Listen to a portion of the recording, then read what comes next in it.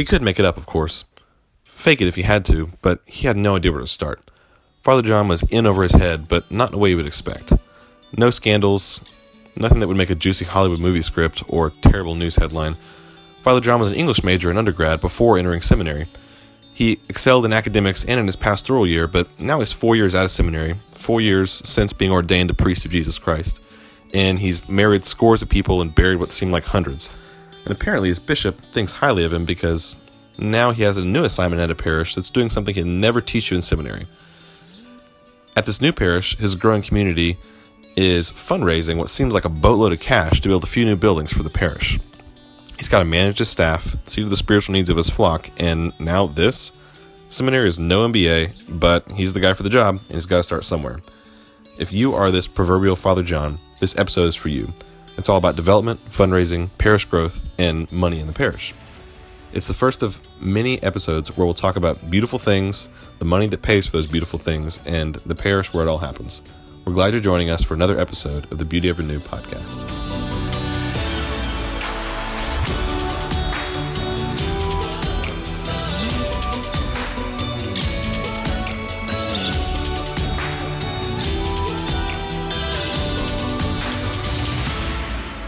Welcome. This is Beauty Ever New, where money follows mission and mission follows money. Hey, I said that. I was just quoting you, man.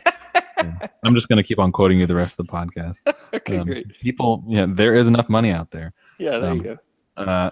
Today on the Beauty Ever New podcast, we have Andrew Robison. Andrew, say your name and what you do. Thank you very much, Chris. My name is Andrew Robison. I am president of Petrus Development, which is we're a consulting firm. We work with primarily Catholic organizations, but we work with nonprofit ministries of all kinds to help them start and or build development programs. So churches, Newman Centers affiliated with public universities is kind of our niche. So anyways, I've been in this role as president for a little over a year. So I am in it to win it. I am committed to this role and this work. I love it. I love working with great priests, great development directors, great ministries, and great donors, great benefactors who want to impact the church in positive ways and want to impact society and youth in positive ways as well. What is a day in the life of a development director? What do you do? What are the actual things that you do between, obviously, like direct ask for funds is part of it, but what else do you do? What's most of your day like? Yeah, sure. So good question. So as a director of development, the most, let's say this, the way to raise more money in this line of work is by building relationships with individuals who want to and are able to support your mission. So, and I don't want that to sound like the purpose of getting close to somebody is so that they will write you a bigger check. It really is a relationship-based business. And when people understand one of the hardest things to one of the most necessary things, I guess I would say, for somebody to feel in order to write a check is they have to trust, right? If somebody is going to write a $50 check, there's a level of trust. It's not as high, but they trust that $50 is going to go to where they want it to go. If somebody is going to write a $100,000 check, the level of trust is much higher. They need to know that what they are supporting, the money will go to the right place, the money will be used in the way that they want it to be used, and it will ultimately make the difference that they're hoping to see. And the same thing, the dollars keep going up, the level of trust keeps going up as well. What I'm getting at there is that in order for somebody to be willing to support at that high level, they have to be able to trust the organization, and trusting the organization means trusting the people that run the organization. So, of course, that starts with the director. If it's a Catholic ministry, oftentimes that's a priest, although not always. There's a lot of lay directors that run very, great ministries. But let's say it's the Catholic priest or the director. That's kind of the first level of trust. But after that, it's generally speaking, they need to be able to trust the guy that is actually trust the guy or trust the gal who is there explaining to them the opportunities for them to give and opportunities to support. So what, I'm just jumping real quick, what causes Yep. that trust? It sounds like what you're describing isn't so much a job of a single person, so much as every single person that works for the church. And if it's about developing trust, then they don't trust just the pastor. It seems like they would want to trust the institution and the system in place that sort of supersedes an individual, with a particular charism. Yes, absolutely. And so one of the things that we work with our clients with a lot is, and the ministries that we work in, is building a culture of philanthropy.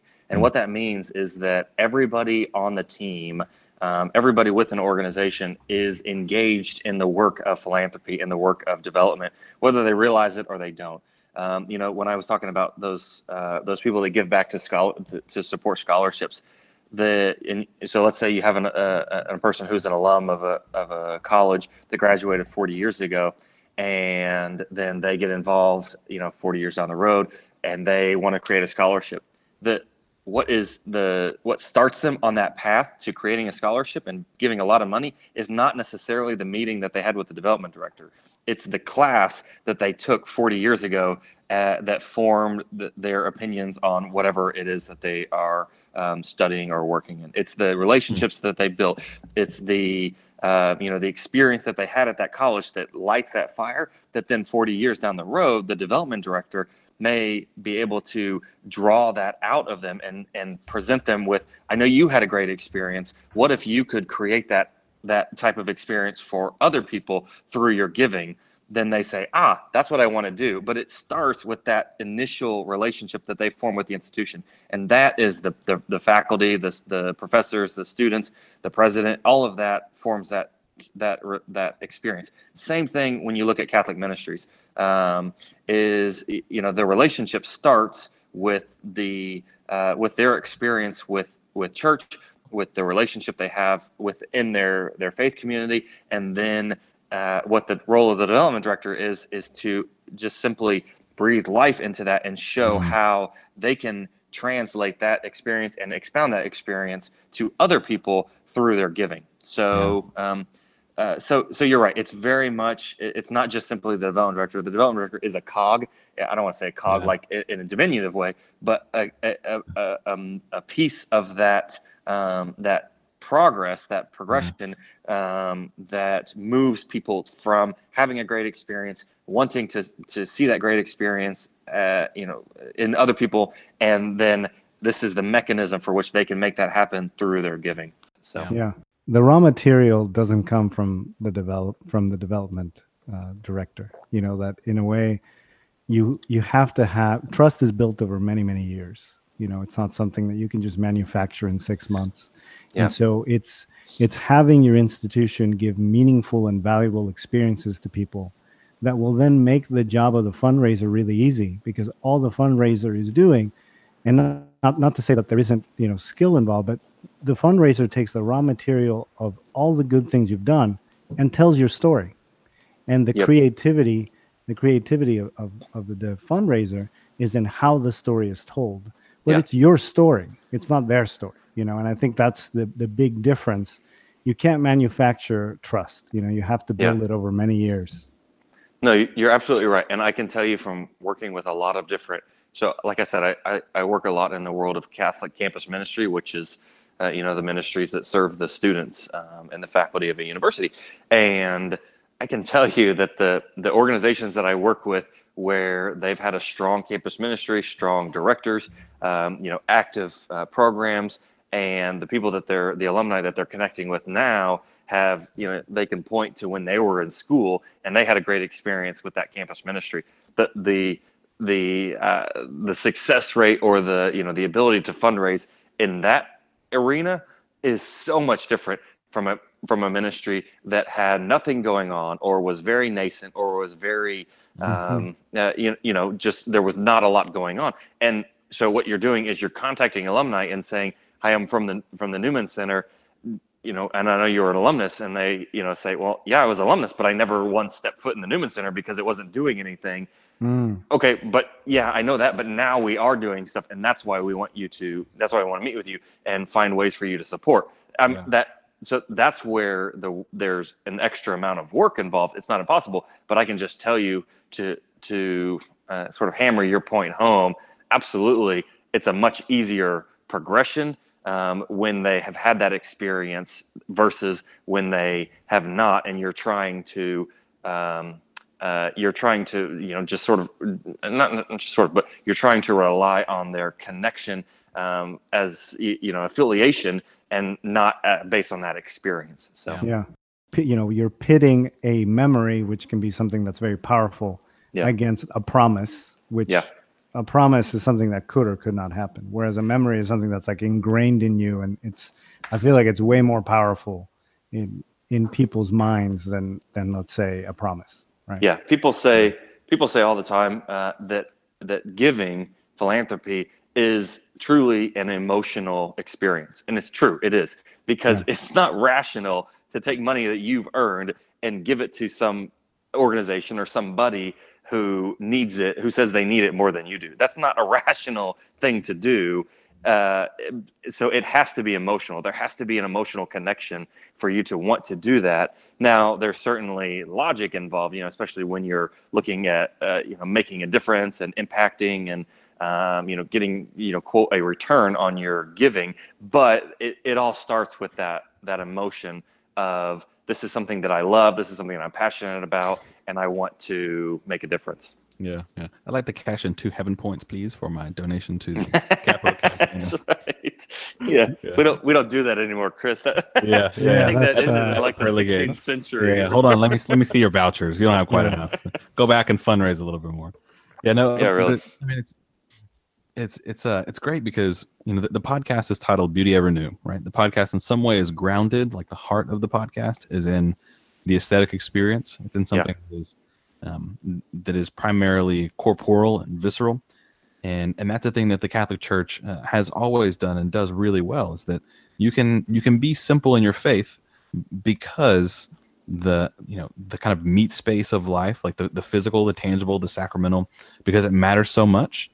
And what I hear you saying is that people that are involved in a ministry that, say, doesn't have some sort of national acclaim, or say it's your local parish and you're doing fine, and you want to grow, just because you don't have a big project going on doesn't mean that what you're doing now isn't laying the groundwork for the next thing that's going to happen. And not that like big projects mean you're succeeding, right? Like if people are growing in holiness, you're succeeding. But for the people out there, like if you listening to this are a seminarian who has recently been ordained, now your father, whoever, first of all, thanks for your vocation. Second of all, you're going to a parish that's not growing in any significant way. What you're doing by investing in the people and investing in the community is laying the groundwork for some future project that is in some way rooted in the trust you're talking about. So you're absolutely right. And one point that I've always believed, well, I say always, it's certainly now it's a belief of mine, a very strong one, that you kind of hit on, but I think kind of relates to your audience in this story a little bit more, is that very rarely do people give to an institution to build a building. It's not the building that they are necessarily giving to. It's the experience that they had, or the experience or the impact that will come as a result of that new building. So that is, that's something that I've seen across the board, whether it's churches, whether it's universities, whether it's hospitals. It's not the building that they're funding, it's the experience and the impact that building. And so as fundraisers, that's where, it seems natural for us to, we have a big building project, and you show pictures of the new building and talk about the new building and the features and the amenities and all of that, which I think there's a piece to that that's important. But what we have to really focus on as fundraisers is, this is why we need the building, and this is the impact that this new building or this new facility will have. And that's why we're asking you to invest in this program or this initiative. And that's where you really have success in fundraising. Yeah, and in fact, I actually see a lot of overlap with even what we do. I think a lot of what we do is also storytelling, because I think you're absolutely right. Even as an architect, what we sell is not even the building. I think that Mhm. for a good building is a place where life happens. It's a place where memories are made. And even when we prepare renderings or when we prepare images of the building, the images that people respond to the most are the ones that show the people and what they would be doing inside of the building. And the details of the building almost drop away because what matters is what's happening in the building. And a good building is almost one that gets out of the way to let life happen. So I think that there's actually a lot of overlap in how you think about, fundraising and think about what moves people and even the design process. So I think that's really interesting. Yep. One of the things that we always joke about is if you want to raise more money, put pictures of babies and puppies on your materials because people love babies and puppies. And so we used to joke about this when I was at the medical school. It's like we're training medical students to be doctors. We don't have babies. We don't have puppies.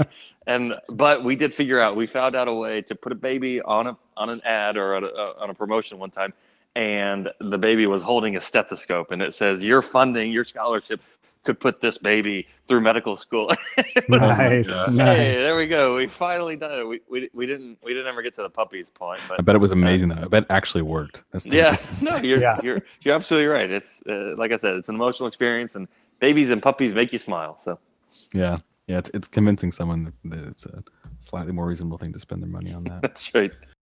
Let's talk about visions. Mhm. Talk about the importance of them and really just the role they play in the task of development.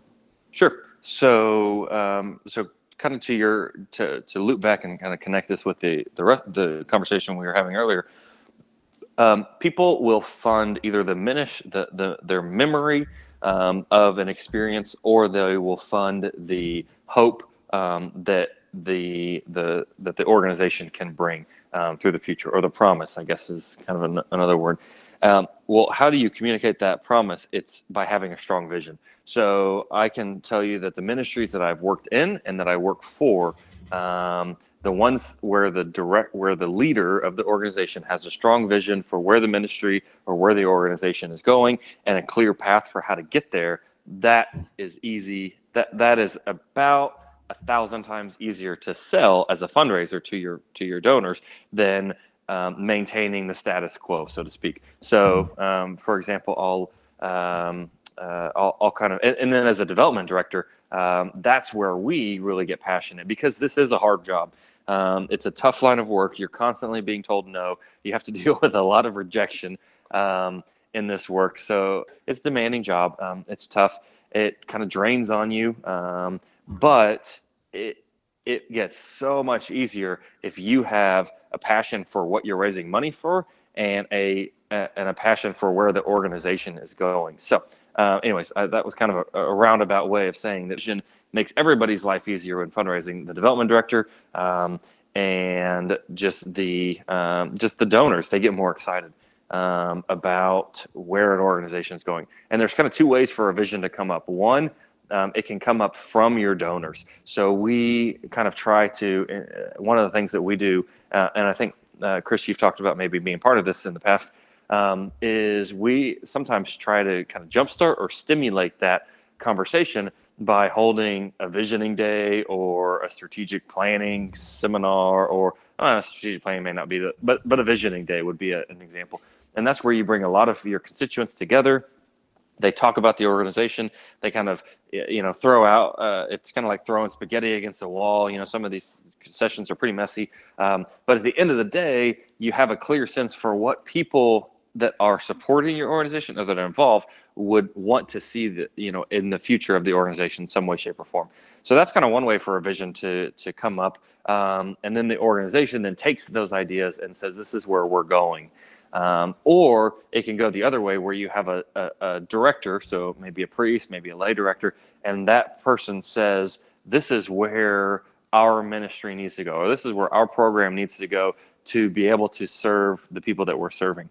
And so they map that out. They, bring in advisors, they get input, and ultimately they put together a roadmap for getting there. Either way is successful. I've seen it work in both ways. But I think that, at the end of the day, the most successful fundraising programs are ones where there is a very clear vision for where it's going, how to get there, and how how dollars can help that vision come to life.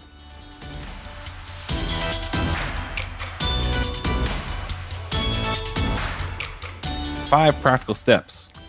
Dear listener, there are 5 practical steps you need to do if you are beginning a project, or if you're thinking about a project, or if you are not thinking about a project. Eventually you will be involved in a project where you need to raise a substantial amount of money for the success of said project. The 5 steps, I'm going to read through them real quick, and then you can go through the individual kind of elaborations of them. Step 1, find a champion. Where there is no champion, there's no growth. Step 2, take the vision to the congregants and advisors to get buy-in and ownership.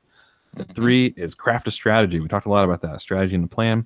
Step 4 is gather resources. And 5 is to celebrate the success and steward those who have supported. So a lot of this gears towards what both Rafa and I do professionally, which is architecture.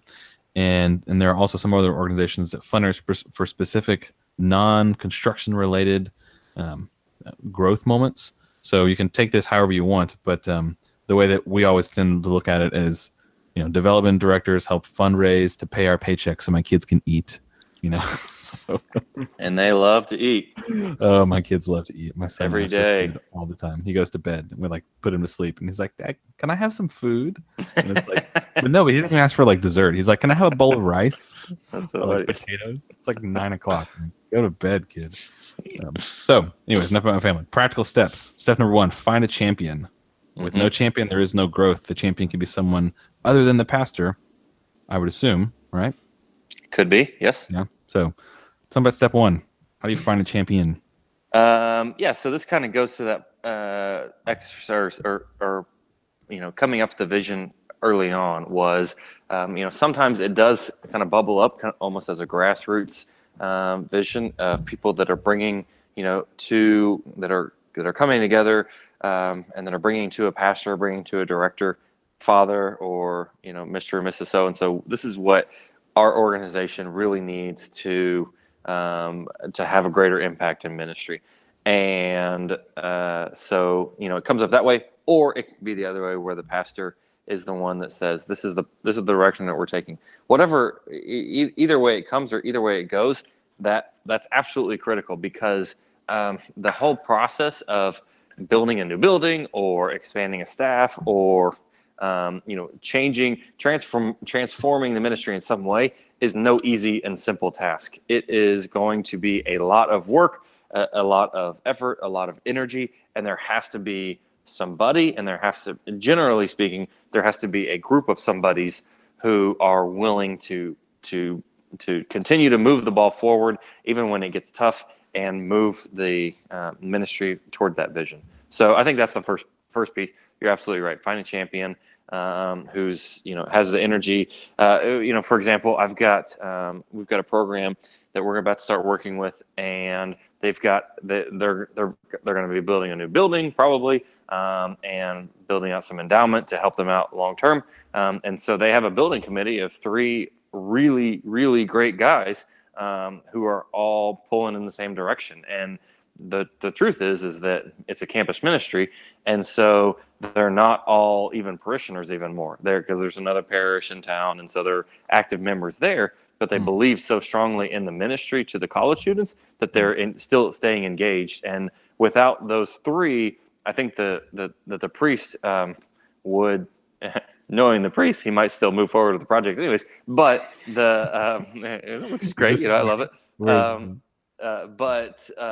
But with those 3 guys, and they happen to be 3 guys in this case, but with those 3 guys who are helping, then there's just so much more confidence in moving forward, in implementing that vision and moving into it, that they're moving forward. So yeah, and I think that's actually a really important point, because I think while having a champion is important, I think that the best vision is the one that outlives any one person, right? And so I think when you can have multiple people that really buy into a vision, the better, right? Yep. I think maybe you've experienced this too, Andrew. I've worked on projects where people really bought into the vision, so much so that we didn't have to even sell it very much. We would show up to meetings and there would be a committee member who believed it so much that they would want to get up and just start talking about it. Yep. And they almost did the presentation for us, you know? And that's when you know a vision has really hit a chord, you know? So anytime you can get a vision that outlives any one person, that's when you know you've got something special. Yeah, and you're absolutely right. And you know what's interesting? This kind of makes me want to bring up another point. Sometimes a vision is not what the people that are actively involved in your organization now want to hear or want to see in place. And so it's not, we're talking about a vision and getting input and getting champions and getting an owner. That doesn't always mean, though, that everybody is going to be on board with this, right? So there's a phenomenal ministry. I'll use an example. Phenomenal ministry. Now it's St. John, the St. John the 23rd in Fort Collins, Colorado. They're serving the students of Colorado State University, and they are. I mean, they're killing it. They're blowing up. They've got a great ministry. They've got students, lining the walls. They hours of confession every week. I mean, it's just crazy. And they're about to start. They're in the very early stages of a major building program, major building project, which will add housing, which will add new chapel, new student center, all of that stuff, new ministry space.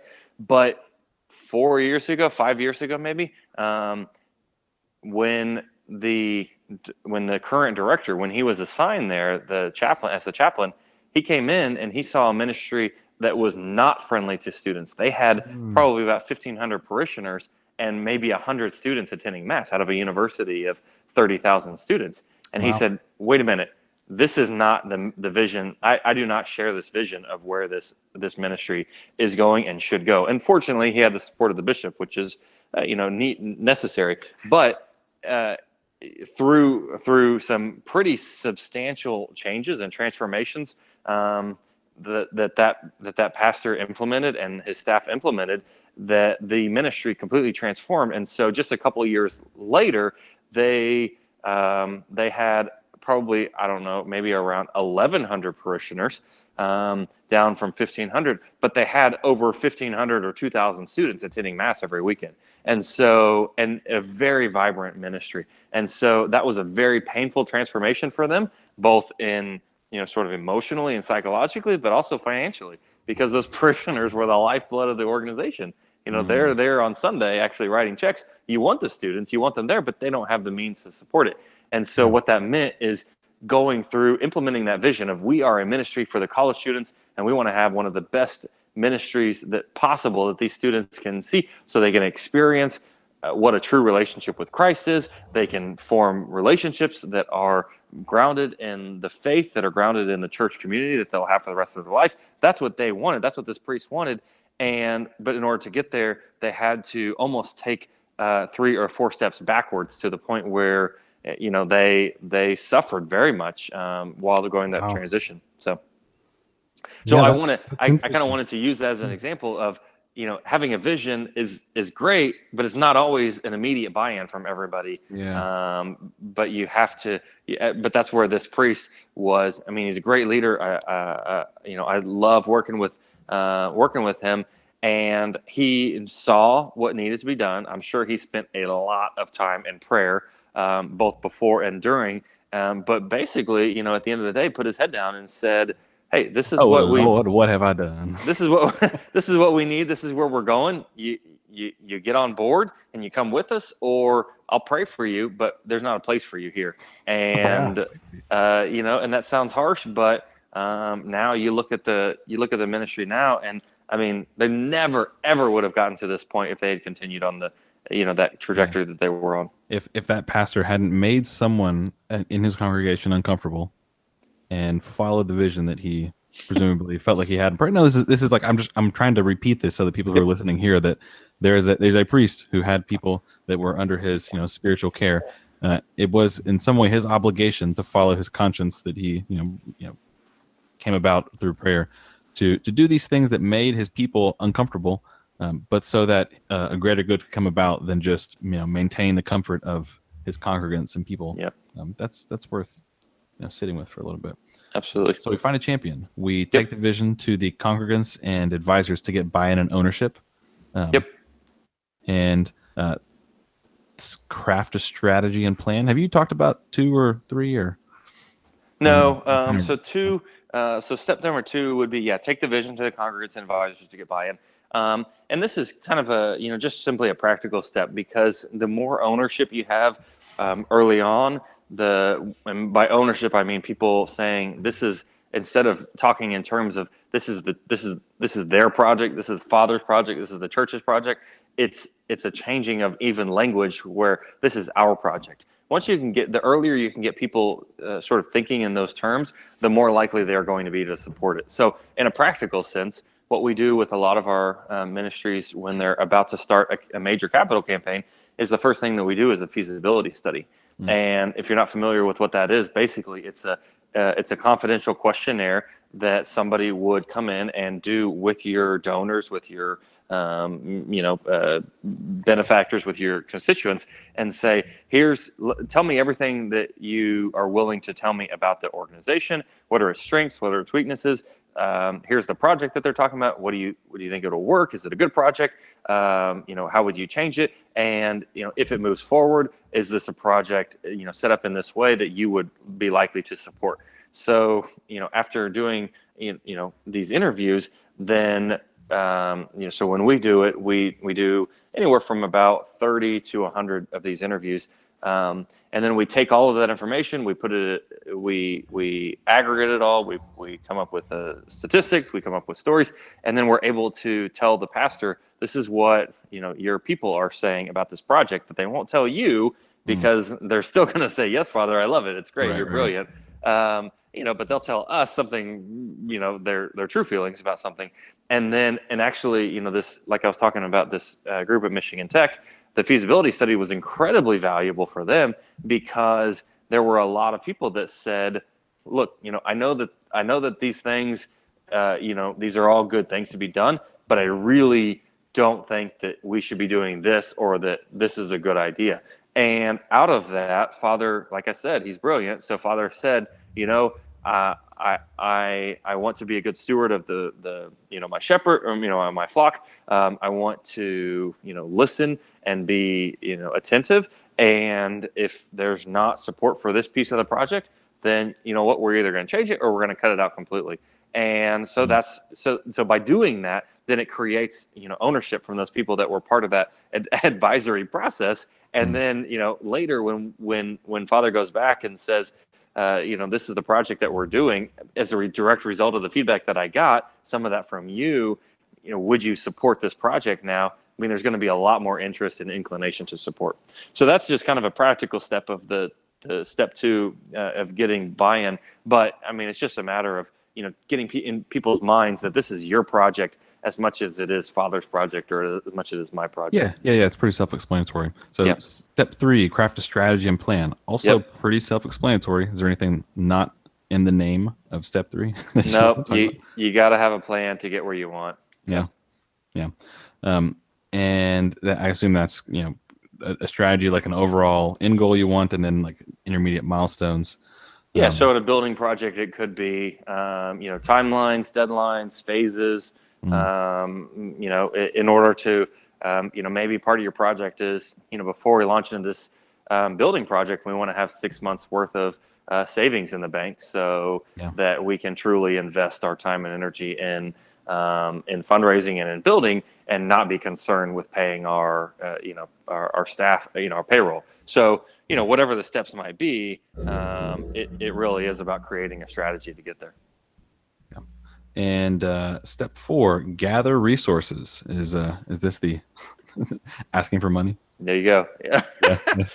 Yep. You get out there, you have a great vision, you have a great plan, you have a great strategy, and then it's just a matter of getting in front of anybody and everybody that you can, sharing that with them and asking them for them to get on, for them to come on board with you and help this project succeed. And step 5, probably important, probably goes uncompleted of most of the steps.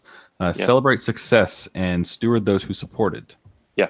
So there's kind of a general, I don't know, sort of thought or philosophy in fundraising that, especially when you get into like bigger universities and hospitals, you're in 3 phases of fundraising at all times. You're either planning for a campaign, you're in a campaign, or you're planning for the next campaign. So there's never a time when you're not actively looking to what's next. And the only way that you can sustain the people and keep them on board for you long term is by showing proper gratitude and gratefulness for what they've given you already. And so stewarding your donors is just always a great idea. But that's kind of a step that gets left off with a lot of places, just because you're going and blowing so fast that you have to be mindful and you have to be intentional about stopping and saying, we've been very blessed. We need to be grateful, and we need to pour back into the people that made this possible in a meaningful way. Yeah, so in a way, it's keeping people engaged even after the project is complete. Yeah, and finding ways to keep them updated, maybe give them updates on what's going on with the contribution they made, things like that. Yeah, one thing that we do with a lot of our campus ministry clients is at the end of the year we do a Christmas or an Advent appeal or near the year appeal, which would be a letter, but then we include a wish list in there. So we put about 10 to 12 items on there. Some of them are physical, tangible items. So we need new couches for the student lounge, or we need a crucifix to put in all of the classrooms. And then some of them are we're looking for sponsors for students for retreats. We're looking for food for our Sunday donuts, things like that. But what I always advise people is people will give, and they'll give you $50 or whatever to go towards crucifixes, or they'll give you $200 to put a new couch in the student lounge. The most important part of that, though, is you need to keep track of who made those gifts. And then when you put that couch in the student center, take a picture of it, send it to that donor, and say, this is possible because of the gift that you made. So that it sounds like a very, sort of elementary or simple thing, but it never happens. So when it does happen, it stands out as this is something. This is a special place, and B, I feel so good about that gift, and I know now that it's being used for what I wanted it to be, and that their inclination to give another gift down the road or immediately is just so much higher. So, with a building project, you're looking at a lot of different totally different scope and things like that, but it's the same principle applies. If you're truly grateful for the gifts that you have, then you need to be genuinely thankful. What's the best thank you gift you have given or seen given as a thank you for someone donating? Oh gosh, that's a good question. We had a great, when I was at, we started the idea at St. Mary's, and then I stole it and used it when I was working for the university. But at St. Mary's, this is the Catholic Center at Texas A&M, we had an artist do a watercolor, I think it was, of the chapel, and it was beautiful. And then we asked her, afterwards, could we make prints, or could you make prints of this to give to the people that actually funded the building of that chapel? Yeah. And so she said, yeah. And so everybody got a framed piece, print of this watercolor, and it was very special for them. And we did something similar at the medical school, where somebody did a drawing of sort of the art of medicine, the practice of medicine. And anybody that created a new scholarship at the medical school, we got one of those, put a plaque on it with their name and the name of their scholarship, and presented that to them, and people loved it. So it's a reminder. It's a reminder of the gift, and it's a reminder of the impact. But it's also, a nice a nice gesture and a nice token in of itself. Speaking of prints, we were talking about after or while we're going through the process of fundraising for architectural projects, we would do little 3D prints of your building, so you get something that's like a little baseball size mock-up of your. Yeah, thank you for helping build a bigger version of this. Yeah, exactly. It's funny though, because I'm very surprised by the number of parallels there seems to be between your work and our work. Yeah. Because I think fundamentally your work is about building relationships, like you talked about earlier. But I would say our work is also very much about building relationships. Totally. And I think one area where we actually need to get a lot better at is in how we keep contact with clients, finding kind of natural but creative ways to just keep them engaged, remind them of the project we worked on together, and et cetera, et cetera. So that is something that I think we need to improve on. Yeah, I mean, just from a practical standpoint, your best donor is a previous donor. Your best client is a previous client, right? Mm-hmm. So just from like a dollars and cents standpoint, it's just good practice. But it's all about, we talk a lot in fundraising about that donor experience. And so, like I said, it's not rational to give your money to somebody else to use it for their own project. And so what that means is that we need to make that, we as development directors, if we can make that a positive and a worthwhile and a meaningful experience for them, then they'll actually want to come back and do it again, as irrational as it seems. Mm-hmm. And so, and that goes from everything from, being respectful of them throughout the whole process of, cultivating that relationship and asking them for their support, to being genuinely concerned and caring about them and the experience that they have, and the gratitude, and showing that gratitude in that way. And so, people that have a positive donor experience, they give again. People that don't have that positive experience, those are the people that give one time to an organization and then never again. Yeah.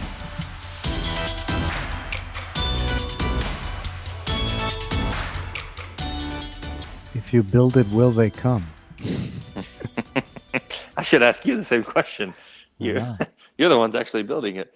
Yeah, I mean, like I said, money follows mission and mission follows money. Let me give some more context to the question. Yeah, sure. So, before you talked about how you lay the groundwork for a successful mission and a successful vision way before anybody shows up to try to raise money. Right. So if you have a ministry that is really struggling and you build a building, does that automatically give it a boost?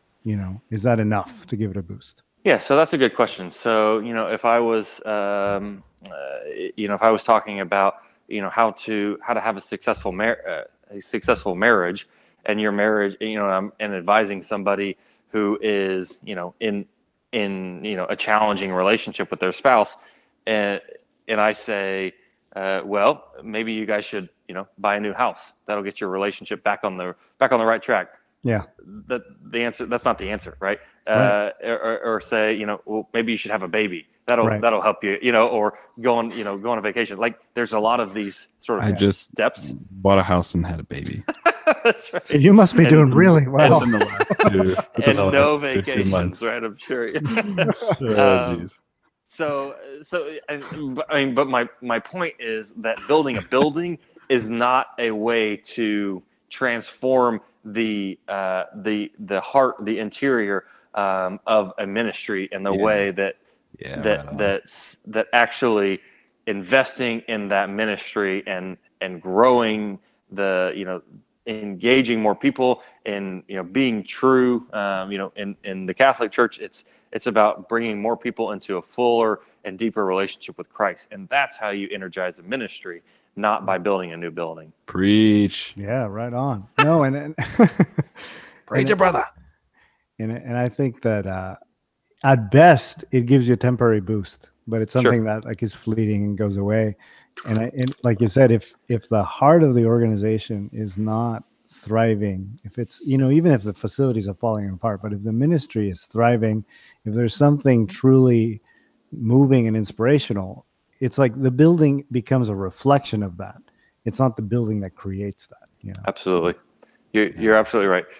This kind of reminds me. We went to Colorado. My family did over the summer, and going to Colorado, you drive through West Texas and kind of the Panhandle, and see a lot of really small farming communities, right?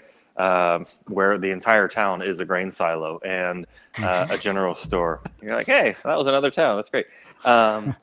But there was one, and it really stuck out to me. And the reason that it stuck out is because we're driving through this town, and I mean, it's like I said, big grain silos, and that's about it. But there's this one building, and I mean, it was huge. It was at least, I don't know, 8,000 square feet. It was brick. It had a beautiful roof on it, and it was in the middle of it was middle of this town, which wasn't really much of a town, but it was completely vacant, and you could tell that it had been vacant for a while.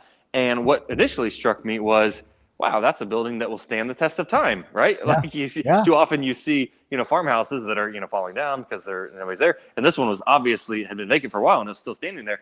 But then it also struck me like, wait, what was the purpose behind that building? Was it, was the idea that if we have this little town, and if we build a beautiful structure for whatever the purpose was, then people will automatically come and want to live in this town.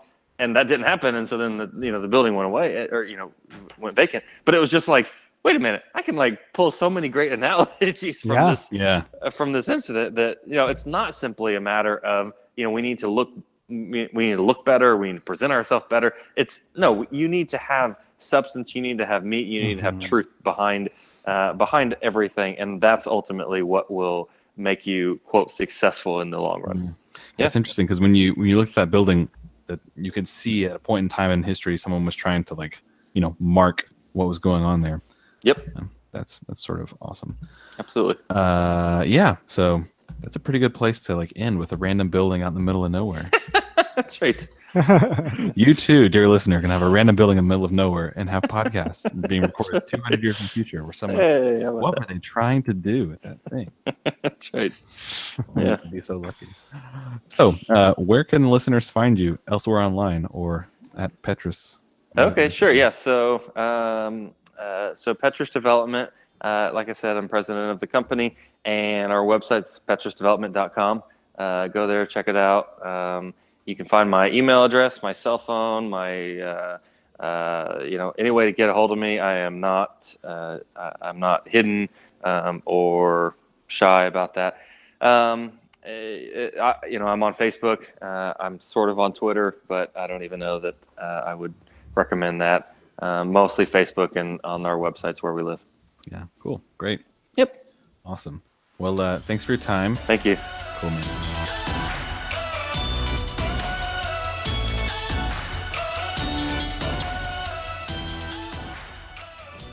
Thanks for listening.